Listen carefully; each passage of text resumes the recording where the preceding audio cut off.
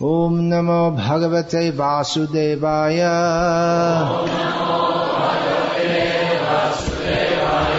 Om Namo Bhagavate Vasudevaya.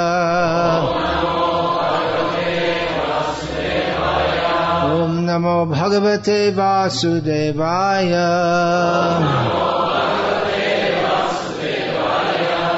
Srimad Bhagavad Gita as it is, translation and commentary by His Divine Grace A.C. Bhaktivedanta Swami Prabhupada.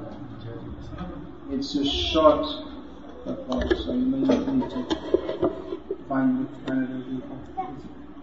Alright, here's the verse, text 31 of chapter 10. Pavana Pavatamasmi Rama Shastra Pitamaham Dashanam Makarasachasmi Shotasam Asmi Jahnavi. Lord Krishna says, of purifiers I am the wind, of the wielders of weapons I am Rama, of fishes I am the shark, and of flowing rivers I am the Ganges, the God. Of all the aquatics, the shark is one of the biggest, and is certainly the most dangerous to man. Thus the shark represents Krishna. That is the end of the purport. When we chant Hare Krishna, Krishna Krishna, Hare Hare, Hare Rama, Rama Rama, Hare Hare, we are calling out to Krishna and Rama. Who are Krishna and Rama? Is there anyone in the room with the name Krishna or Rama? Anyone? Krishna. Here is Krishna. Your name is Krishna? Yes. Alright. But when we chant Hare Krishna, we're not calling to you. There are many Krishnas. What was the name of the first? Okay, here's one for the children. The name is a bit young for that. The name of the first president of independent India. Mayavadi from Madras. Dr. Radha Krishna. Yes, his name is also Krishna. But when we chant Hare Krishna, we're not calling to him either. So up to today, there are many Krishnas and many Ramas in India. There's so many people have named Ram, Ramachandra, Rama-linga is very common in Tamil Nadu, Ramakrishna. So many combinations of the name Rama. But when we call the name Krishna, we are calling to which Krishna? Swayam Bhagavan Krishna. Swayam Bhagavan Krishna Ekadesha Aditya Nandakmija Rasika Shekha. These are some other terms to describe which Krishna we call it. Swayam Bhagavan, who is himself the Supreme Lord. Ekadesha, he is the only one controller. There are many controllers. Krishna here is also some kind of controller. Probably when he gets older, he'll control more, and also have a family, maybe, and be at least superficially the controller of his family. He might even become the president of India, you never know, or the prime minister, and apparently control the country. But actually, all control, all power is with the Krishna who we call out to in the Hare Krishna mantra, this Krishna, who is Swayam Bhagavan. He is himself the source of all power. And whatever power anyone else may have is actually his power. No one has any power independent of him. So that Krishna, Advitiya, there's no Krishna like him. There are many Krishnas. Many people can be given the name Krishna. But this Krishna who we are calling out to is one without a second, matchless, incomparable. And specifically, apart from all these qualities which describe his greatness, he is that particular person who is Nanda Atmaja, the son of Nanda Maharaj, and Rasika Shekhar. This is a verse from Sri Chaitanya Charitamrita describing Krishna. Rasik Shekhar means he's the best enjoyer, connoisseur. How will you translate connoisseur? Rasika, I guess. Expert at appreciating all good things. And there are many other names which define, many names, there's no end to the names that define this Krishna. Yashodanandan, Nandanandan, Vrajanath, Rajaraj Kumar, Dwargadhish. These names describe that Krishna. And up to the present day, poets, they go on finding out new names for Krishna. Or they, not exactly new names, but names which may not be so well known. Because Krishna has unlimited qualities, so by describing the qualities of Krishna, then there are unlimited names. Just like Bhaktivinoda Thakur has written so many poems, kirtans, with names of Krishna. So Bhaktivinoda Thakur made at least one new name, or you could say a name not previously known or discovered in this universe for Krishna. Bhaktivinoda Ashray. You get that? He who is the shelter of Bhaktivinoda. So many, if we read through the Vaishnava literature, you'll find so many names of Krishna. Who's heard the name before? Indradaman. Indradaman. I saw one in Gujarat, someone in the Vallabh Sampradaya. His name was Indradaman. One who subdues Indra.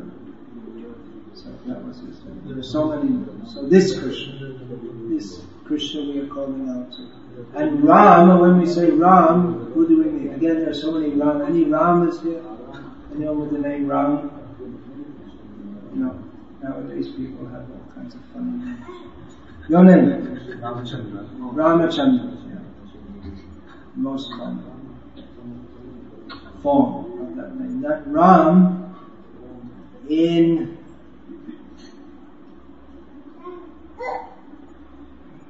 Krishna consciousness, so in study of Krishna. Not exactly, we can't study Krishna, we have to be studied by God. But if we are to, yes, study, with the respectfully study, we find that there are three prominent Rams who are Vishnu avatars. Balaram, he who is generally known as Ramachandra, Dasharatha and Parashurama, by whose grace we're all sitting here today. He made this land, right? This is all Parashuram Kshetra. Where does it begin? At Gokarna or past? Up to Gokarna. Up to Gokarna. Yeah. This side of Gokarna is all. From Kirtali to Gokarna. Titali means? There's a place called Kirtali. The Western Ghats. That's south of India. In Kerala. Kerala, Subramania. Up to Subramania. Up to Subramania. But they say all of Kerala was made by him. Subramania to maybe here they don't recognize that. Anyway, this land is all made by Parashurama, according to the Puranas. So these are three Ramas. Balaram. Sometimes in Srimad Bhagavatam, actually several times. Balaram is simply referred to as Rama.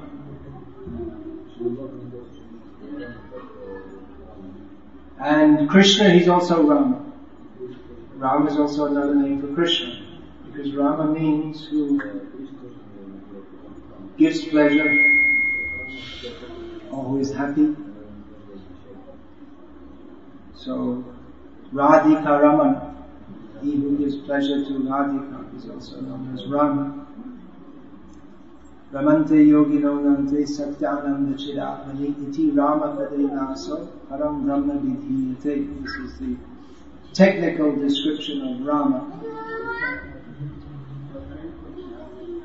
That the yogis, they take unlimited, genuine, spiritual pleasure in that person who is known by the name Rama, who is the supreme truth.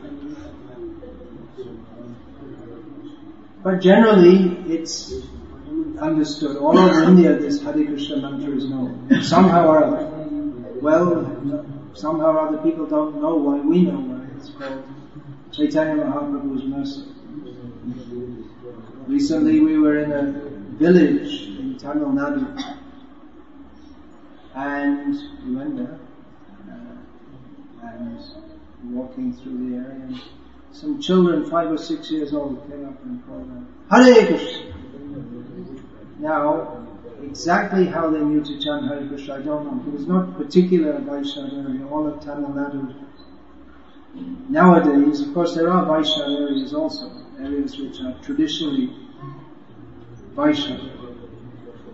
But even those Vaishnavas, they don't chant Hare Krishna much, they chant more Narayana, Om Namo Narayana. And all of Tamil Nadu is, well, apart from the deep south and the coastal areas, which are now Jai Jesus areas. But it's mostly everywhere is Ayappa, especially at this season. Here too, it's Ayappa madness. All of South India. But no parents are giving their children spiritual education of any kind. But somehow or other they knew when they saw us to say Hare Krishna. How I know. So all over India, people know this Hare Krishna mantra. And even many times we see we go on a train and there's some Muslims there, and they'll also say Hare Krishna when they see us. So, Hare Krishna, Hare Ram. Hare Ram, Hare Krishna is what they usually say when they see us. So generally, by Rama, it's understood, when chanting Hare Rama, the Rama of Ramayana, the son of Dasharath and Kaushalya. Actually, practically even more famous than Rama is Hanuman, and more worshipped. Hanuman is seen more worship. If we see ancient temples, they're not. You don't find many ancient temples of Hanuman. Many ancient temples of Rama. But this Hanuman temples are now. There's no huge temples of Hanuman. All over the place, in every colony of every city, there's at least one Hanuman temple.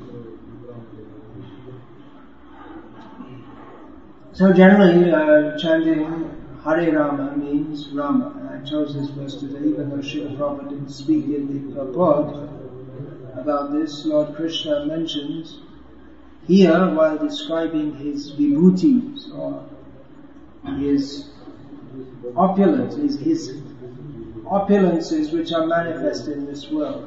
He describes Rama. Of course, everything is an opulence of Krishna. Everything is a manifestation of Krishna. But some things are particularly striking. They cause wonder. Here in this verse is mentioned the shah. Actually the word is makara, which we haven't seen. We don't get caught in fishing nets. But Srila Prabhupada usually translated this as a shah. So if you see a shah, you feel afraid. Even in an aquarium, they have to big aquariums. I don't know if they have them in India. Huge tanks with glass and the shark, and you're just like 1 foot away from the shark.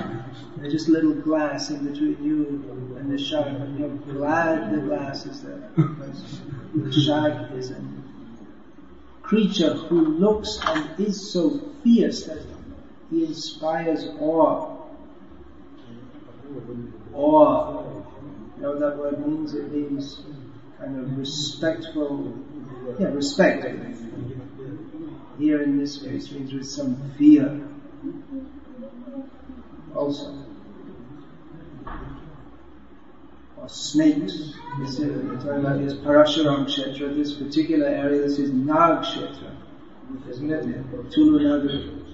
The Krishna is outside Tulunadu. It's famous for worship of Krishna, but actually the most common form of worship here seems to be worship of snakes. This whole area belongs to the snakes, right? It's all snake country. There's a snake temple just out there. Quite busy, a lot of people go there. So the snake, if you see a snake, well, generally we feel afraid. And probably should do too, especially if it's cobra. I remember one time we were walking down to the Krishna temple from the Mathura Chaudhry, which was called something else at the time, or from Leela Palace, and cobra came out just in front of us. It's a common thing. So we all stopped immediately. Unfortunately, the cobra was more afraid of us than we were afraid of him, and he went back into the jungle. Lots of cobras.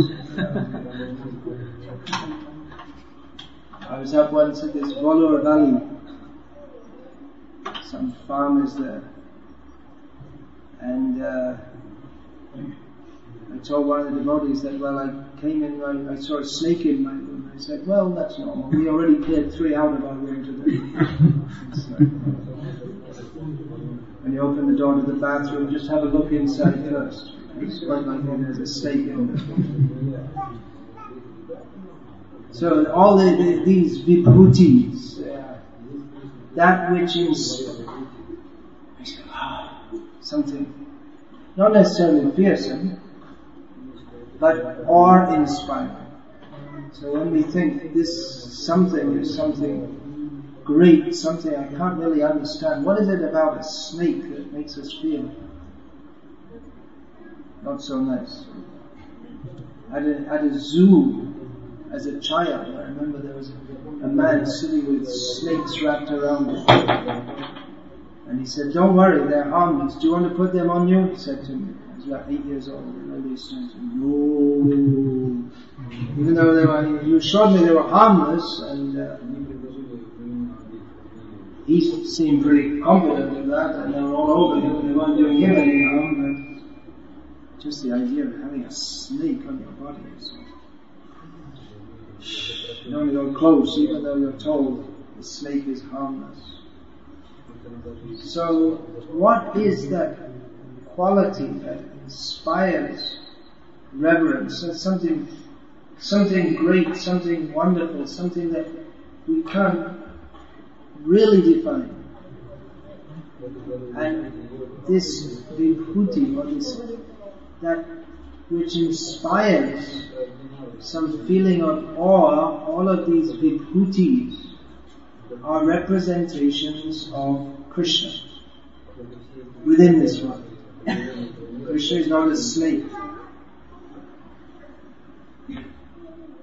but the snake represents, well, they're both snakes, both kinds of snakes are mentioned. Naganam, what is it? Anantas Chapi Naga, Sautama. Yeah. So,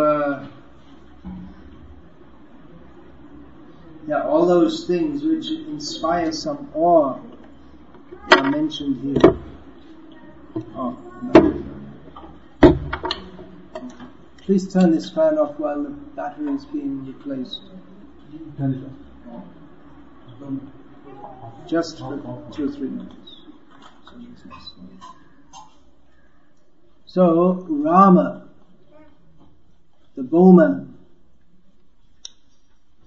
he is being mentioned. Of course, Rama is the Supreme Lord, but he appeared in many ways to be like an ordinary human being. And Hare Krishna. Hare Krishna. Yeah, okay, you can tell, please turn the fan back on here.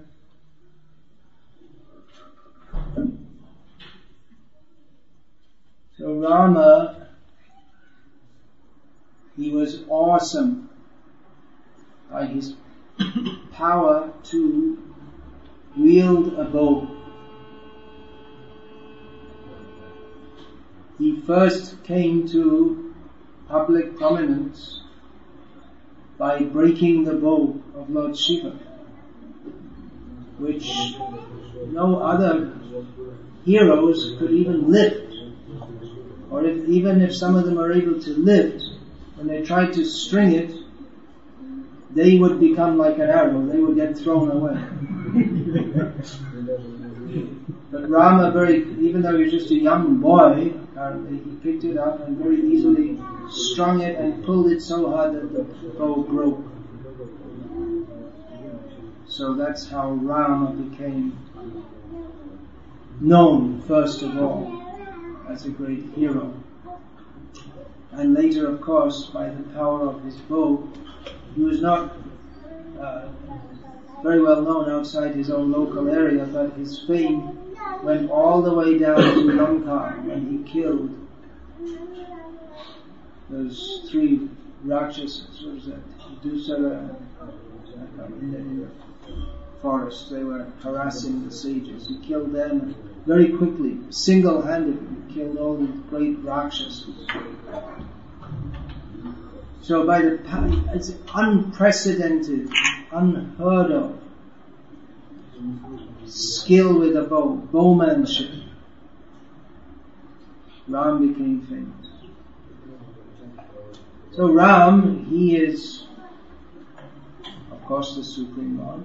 His exploits are described in Ramayana, and not only in Ramayana. When we say Ramayana, the original Ramayana, Mool Ramayana, that means Valmiki's Ramayana. And there have been many other, or several other editions in regional Indian languages, in Tamil, Kamban Ramayana, and then in Bengal, in Bengali, in Oriya, in Telugu, in Hindi is most famous. Ramcharitmanas, in Audhi actually, Hindi dialect. In Canada, is there a traditional Ramayana? There is. It doesn't seem to be that well known. So these are all Ramayanas, and then there's also the Adhyatma Ramayana and another Sanskrit version. And the Jains have their own version of the Ramayana. Better not read that if you want to become a devotee of Ram, because Jains aren't devotees. And elsewhere in the Puranas also, including Srimad Bhagavatam, there are narrations of Lord Rama. So, of all the avatars, Krishna and Rama are most famous. Of course, Krishna is not, we don't usually say, we can say avatar, but we understand that he is the source of all avatars. But these two especially are very famous, even up to the present day. That's why so many people, even up to the present day, their parents give them names Krishna or Rama or similar names. They may give names Govinda, Gopal, Giridhari, Madhusudan, all names of Krishna. And other names of Ram, not so much. So these two avatars are very famous for their wonderful leela. Both of them, their leelas are described in great detail. There are other avatars also. Vamana, Nrsimha, but mostly they're famous for one particular activity. There's not so much. You don't hear so much of the activities of Vamana. Just the cheating Bali Maharaj, he's famous for that. Not for much else. Although there are other narrations about it. In the Uttaramayana, it's described how, as the doorman of Bali Maharaj, when Ravana came, he saw this dwarf there, supposed to be a doorman, and just walked past him, and the next thing, Ravana was flying through space. He'd been kicked by Ravana to the other side of the universe, so he didn't come back. So, obviously he did do other things apart from cheat Bali Maharaj. But then we don't find so much about them, the other avatars. But Rama and Krishna, there's so much.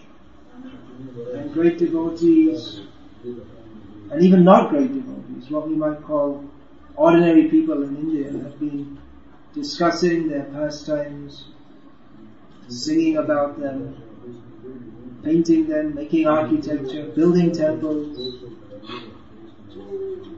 with the subject of Rama and Krishna.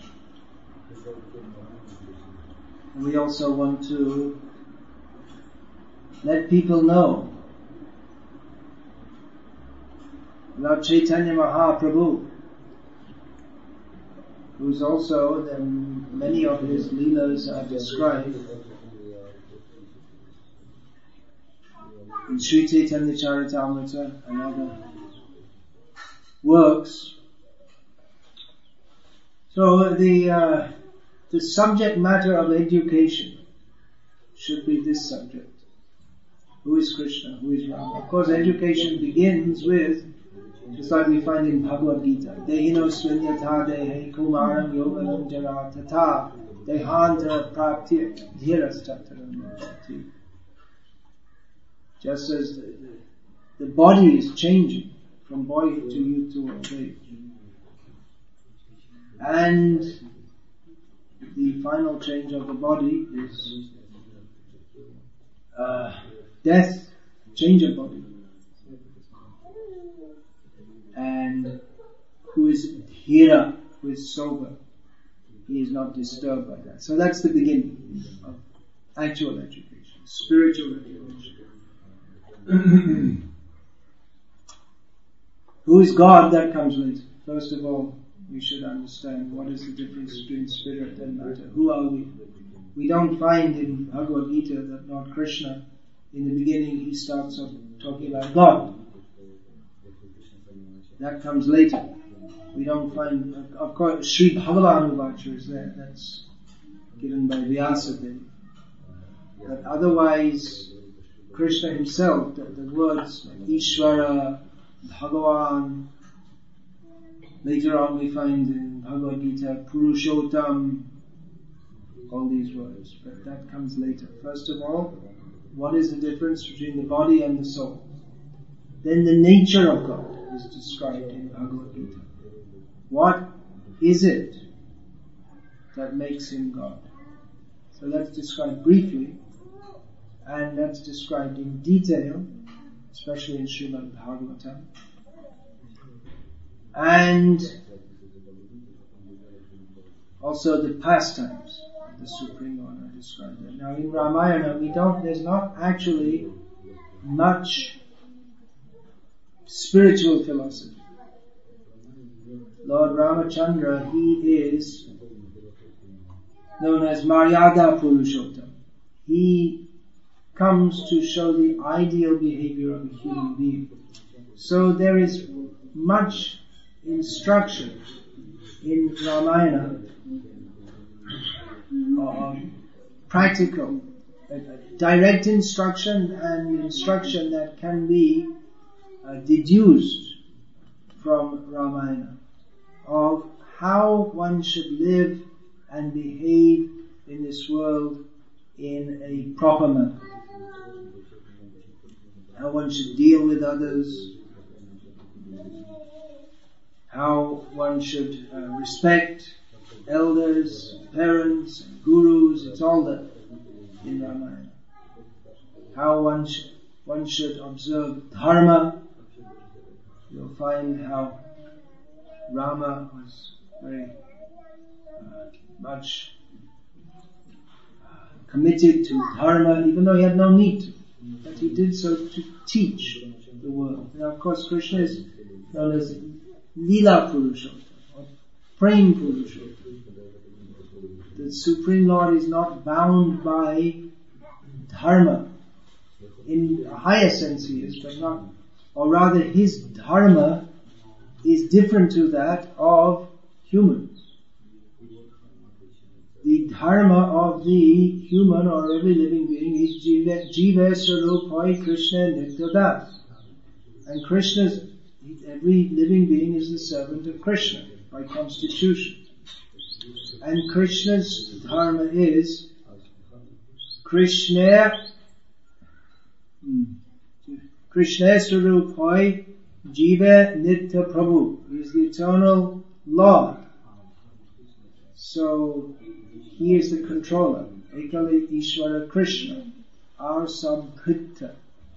Jare Joiche Nache Tare Toiche Kare Nritya. He is the one Supreme Lord. And all others are his servants who dance according to the way he makes them dance.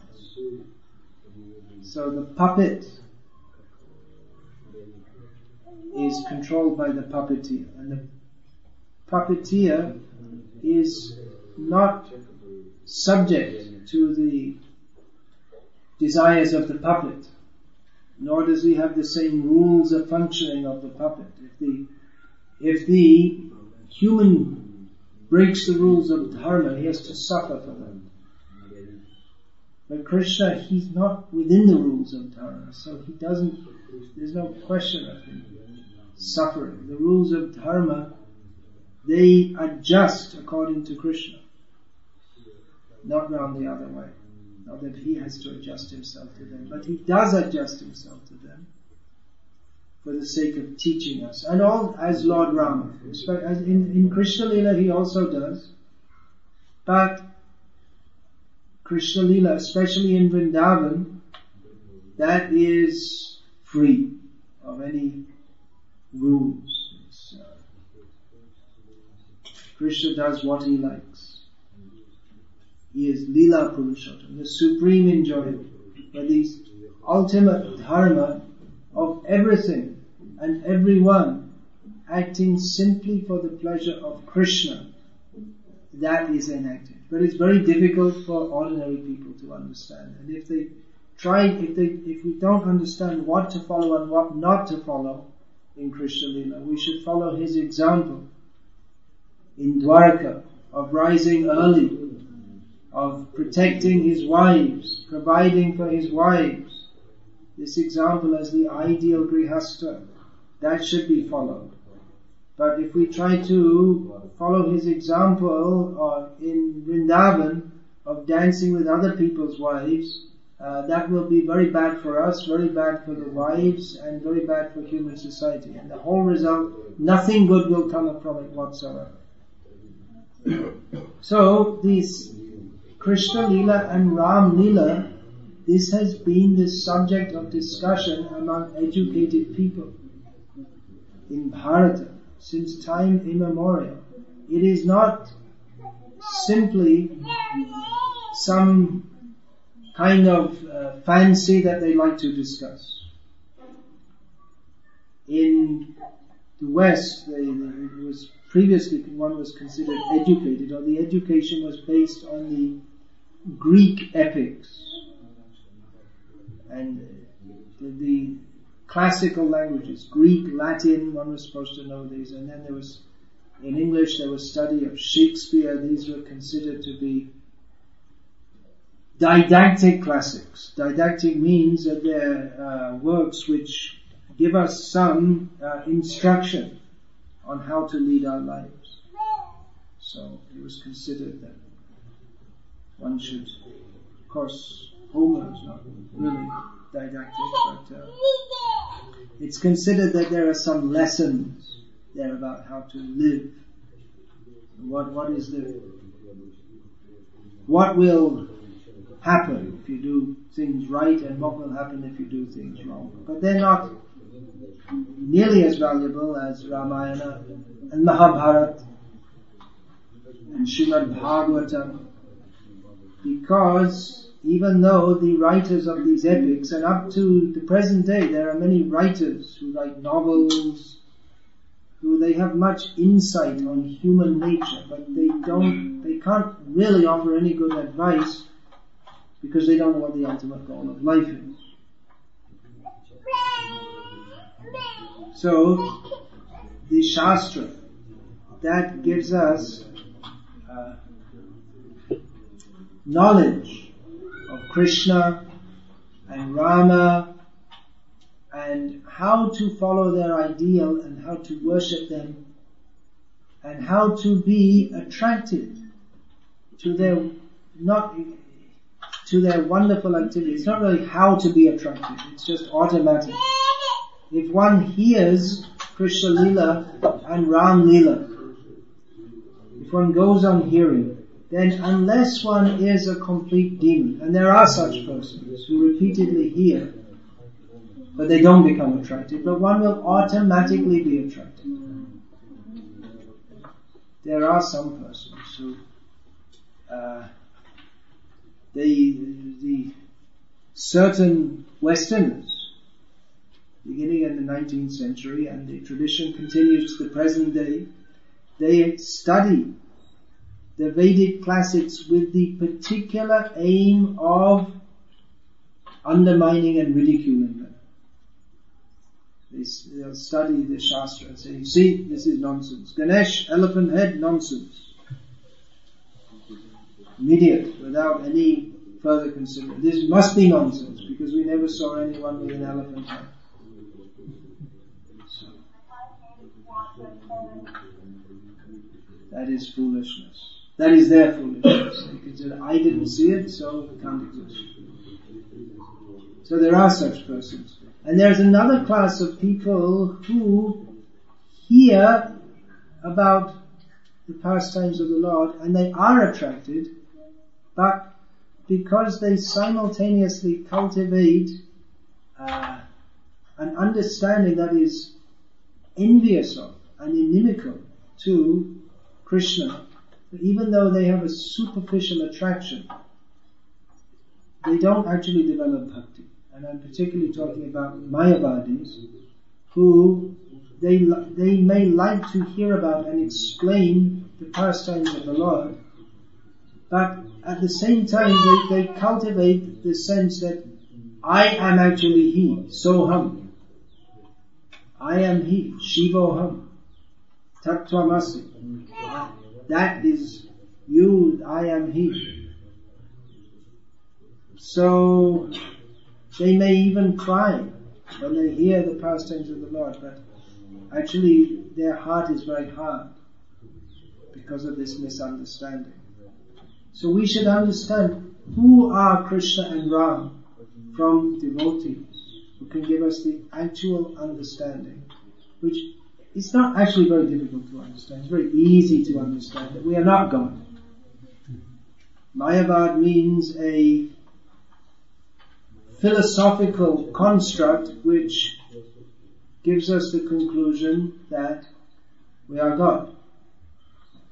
But it doesn't make any sense. And however fancy language may be used to, or whichever arguments that may seem to make sense are employed, it doesn't make any sense. Just like in mathematics, you're teaching mathematics. So you can make a whole big calculation, and if you go through it, it looks, that looks good. X squared plus Y squared, put it in a bracket, multiply it by 3a cubed minus 2b raised to the power of 20. So, and you have that on one side of an equal sign, and you put something else complex, or you have some calculus, and it all looks pretty complex, but if you're trained in mathematics, you can work it all out. And when you cancel everything out, you come down to 1 equals 2. Our teacher in school did this to us, right?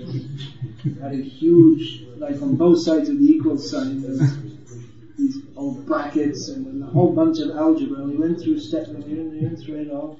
We went through it again and again. We couldn't find out. It didn't make any sense. And then he showed us at one point that something on one side of the equation, it was a trick, of course. It didn't make any sense. Actually, by multiplying them, it came to 0. So that threw everything out. So, like that, Mayavad, it may seem to be good and right, but there's something wrong there, and you can see that by the result. The result is that people think they're God, and they're obviously not. It sounds attractive. You're God. Oh, right. That sounds good. Alright, great. Let's go for it. You can go for it as much as you like, but it's impossible. There's a similarly absurd idea which is quite common in the Western world now, that, well, if you just believe in something strongly enough, you can get it. I think this was all started by that, what was his name, Napoleon Hill or something, Think and Grow Rich. So you have to, every morning and every evening, think, I'm going to be a billionaire. I'm going to have to really think it and really believe it. But obviously it doesn't necessarily work in all cases. Just like, for instance, there may be 8 people who are in the race, the Olympics 100-meter dash, and they're all, I'm going to win the race, I really believe it, but only one of them's going to win it. However much they all believe it, I'm going to be the winner, there's only going to be one winner. So simply believing it is not enough in itself to produce the result. One of my godbrothers told me he grew up in New York City, where, and then on his block in his neighborhood, there was there was a young boy who really wanted to be a basketball star. He had no hope because he was short. And however good you are at maneuvering the ball and throwing it, you can't become a basketball star. I would think you have to be a minimum of 6 foot height. But if you're short, if you're like less than 5'6", there's no hope whatsoever, however much you desire it. So it's like that. In the Sanskrit literature, the example is often given of a dwarf who wants to catch the moon. I mean, even a basketball star can't catch the moon. So, what to speak of a dwarf? You have to be a lot taller. It's impossible. It's desiring something which is impossible. So one should hear from devotees about Rama and Krishna, who they are. Who are they? They are the Supreme Lord, Advitiya, Asamordva, incomparable. No one is equal to or greater than them. And what are their wonderful pastimes that inspire us to want to serve them? What are their qualities? See, we may just know that they're great, but if we don't know more than that, then we won't be inspired to surrender to them and serve them. There are some religious systems in the world which don't go beyond the statement that God is great. Prominent among which are Christianity and Islam. They say God is great, but they don't say anything more than that. So you have no idea who He actually is, and they don't seem to have any inclination to do so either. It's just, He's great, okay, we'll worship Him. It's good for us to worship Him. He'll help us. We have a lot of things we want, and He's great, okay. We don't need to know anything more than that. We don't want to know. This is a long, long way from Krishna Bhakti, or Rama Bhakti, in which, by hearing about Krishna and Rama, one whose heart is inspired by devotion feels more and more, I need to serve this person, I must serve. I want to, my aspiration, whatever I'm doing in this world, I have my home, my family, my land, and I want to join Hanuman and be one of those monkeys or whatever, Vana. Let me even have the chance once in my life to be living in the jungle, and I see Ram coming and I can clear the way. Let me do some service. Somehow, even once in my life I can have the darshan of Lord Ram, even if he doesn't see me, I can do some service for him. So this aspiration that this person, Rama, Krishna, they're so wonderful, mind captivating, that somehow I want to have some relationship with them. Not just distant, that, okay, he's great. Give us bread. Bread! Give us bread. God, give us bread. We said our prayers, give us bread. Forgive our sins. We're going sinning, but you have to forgive them. We pray to you. The priest said, you have to forgive our sins. Not formal. We find that Ram, although he's a king and he's Maryada Purushottam, which means he upholds formality. He teaches us how to behave in a proper way. But he's also not bound by formality. He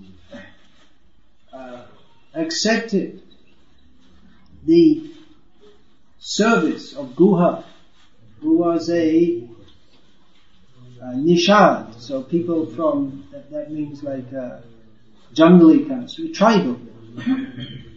So people from respectable society, they don't mix with such people, but Rama did, because he was a devotee. The story is there, it's not in Mool Ramayana, but it's, at least not in the editions extant today, but of Shabari eating the fruit or tasting it before giving it to Rama, because she didn't want to give fruit which wasn't very good. Now that's not the proper thing to do. Everyone knows, you don't taste the fruit and say, hey, okay, alright, you take it. But she did, that was a symptom of her bhakti. And Rama would, no one should ever take the remnants of anyone else, not a proper thing to do. Especially we don't give the Supreme Lord our remnants, but Rama accepted it because he was not bound by formality. He accepted the love of his devotee. So such a person who is on one side very strict about formality, but on the other side is so open and kind to his devotees, such a person we want to serve. In the very beginning of Ramayana, there is a description of Lord Rama's wonderful qualities.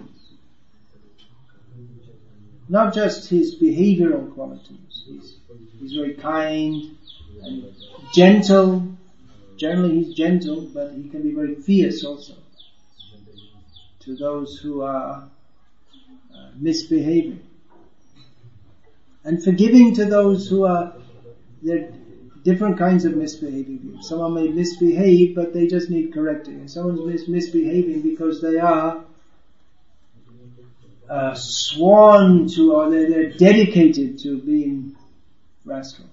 So such people, they are destroyed. They're those who are incorrigible. That means they can't be corrected. They don't want to correct themselves. For them, bad is right. They think doing wrong, this is the right thing to do. Ashuchi Vrata, in Bhagavad Gita, Lord Krishna describes. They are sworn to unclean, impure activities. So that is also a quality. Destroying the demons is also a quality of Lord Rama, by which he endears himself to the devotees. So Ram is such a wonderful person. He's not just great, but his quality. Of course, all these things can be said about Krishna also. I'm speaking more about Rama today. Yes. Why? Well, why not? Why not speak about Rama? Ramachandra. Now one point is that although the Leela of Lord Rama is by nature Ananda Chinmaya Rasa, it is fully blissful, spiritual, full of transcendental tastes, it appears to be very sad. Even though Ram is so good and so fair and never did anything wrong in his life, even slightly, still he had to suffer such a cruel fate, it seems. Of course, for him, there is no fate. Fate means the results of our previous activities. So why is that? I was saying it seems sad, but that sadness is also a kind of pleasure. Otherwise, why do people again and again recite it and take pleasure in reciting Ramayana? It's actually very joyful to hear. In material life, the happiness is sadness, and the sadness is sadness. And in spiritual life, the happiness is happiness, and the sadness is also happiness. But why did that happen? Now, if we we do Puranic research, we can find various reasons why different things happen. We find different demons, they took different forms in different leelas because of previous activities. Just like this man who criticized Lord Ram, he said to his wife that, you see, I'm not like the Ram who takes his wife back. Then he had to became in Krishna Lila this washerman, so that's stated, who had his head removed by Lord Krishna in Mathura. I believe I got that right. That's from Garga Samhita. So like that. And even about Krishna, it seems that he may have to suffer, cursed by Gandhari. Now Krishna, he's not subject to curses. But that's why these points we have to understand and discuss, and this is the real subject matter of education, to discuss all these points in great detail. This way our mind will be attracted to Krishna, to Rama, and we'll have a clear understanding. Otherwise what happens is, people come and they say things like this. You see, Krishna's also an ordinary person. He was cursed by Gandhari, that just as you made all this war, actually it wasn't Krishna, it was Duryodhana's fault, or even more so Dhritarashtra's fault. But she blamed it on Krishna. Then you all have to lose your family in the same way. But of course Krishna, he had his purpose. In the Yadu dynasty,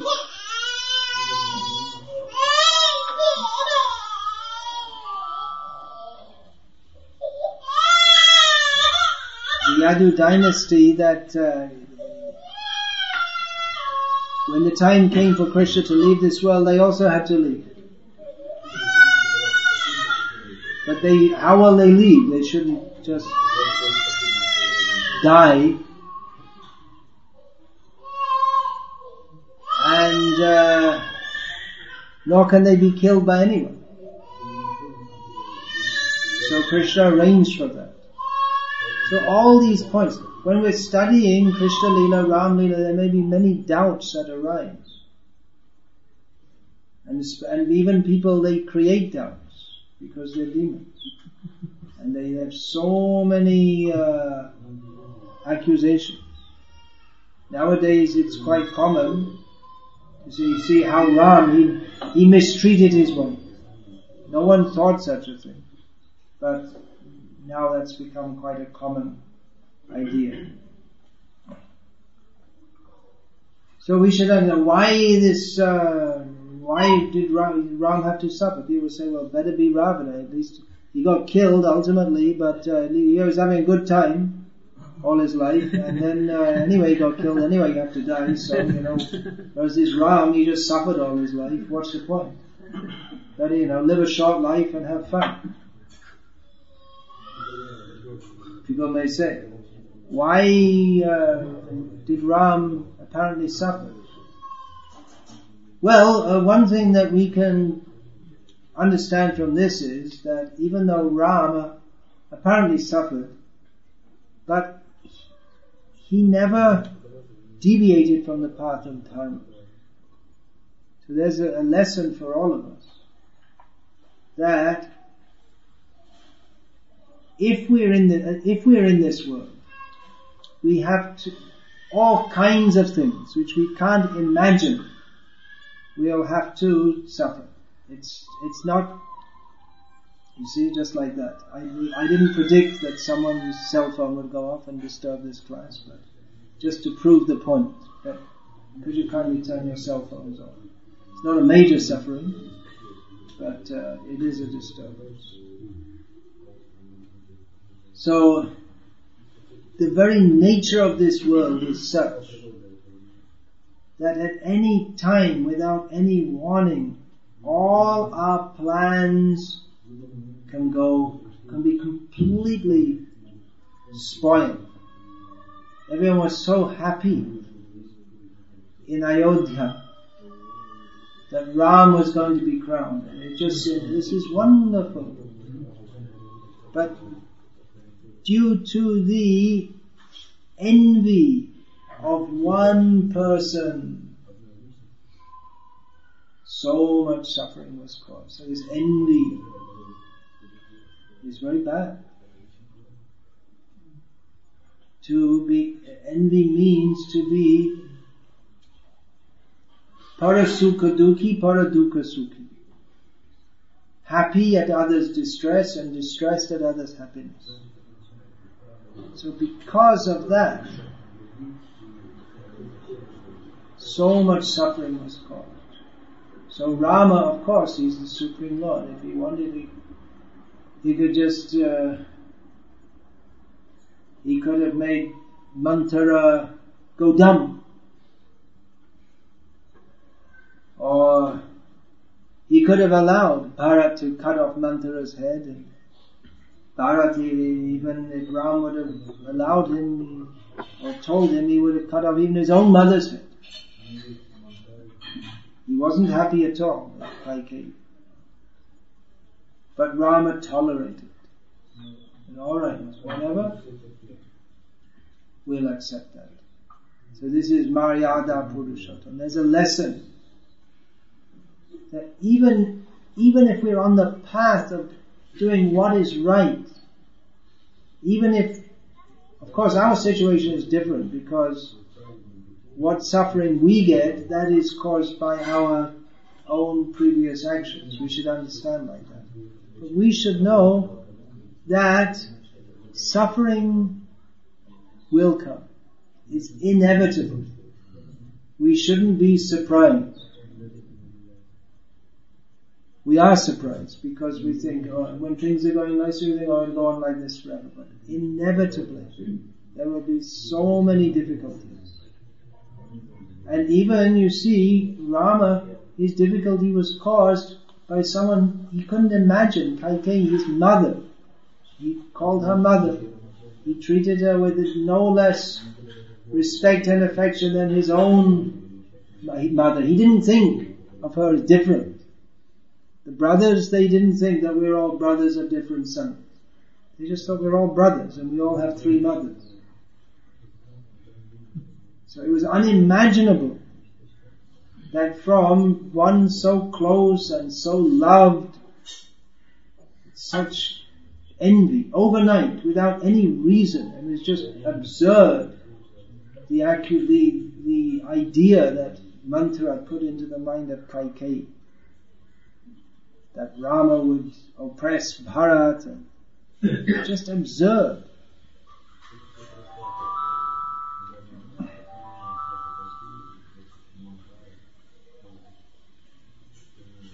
Didn't make any sense. Sometimes we are, why are such and such people doing like that, or saying like that, or behaving like that? Sometimes you just have to say, well, it doesn't really make any sense, but what can we do? That's the way it is. We have to live like that. What can we do? There's no use to try and reason with people who are unreasonable. And we may just have to fold our hands and say, Hare Rama, Sabgo Sannati De Bhagavan, in the words of who Mahatma Gandhi popularized that. So that is the nature of this world. Faultless people. Actually, you see, just like Krishna was and is criticized. Chaitanya Mahaprabhu was and is criticized. Prabhupada, who acted only for the benefit of others, was and is criticized. So what to speak of little persons like ourselves? This is one of the many, many lessons we can learn from the ideal character of Lord Rama. And actually, if we go through and discuss, we'll find in every line and every word there's so much for our edification, so much to learn. I'll finish there. I'm supposed to finish at 1 o'clock. Is there any question, please?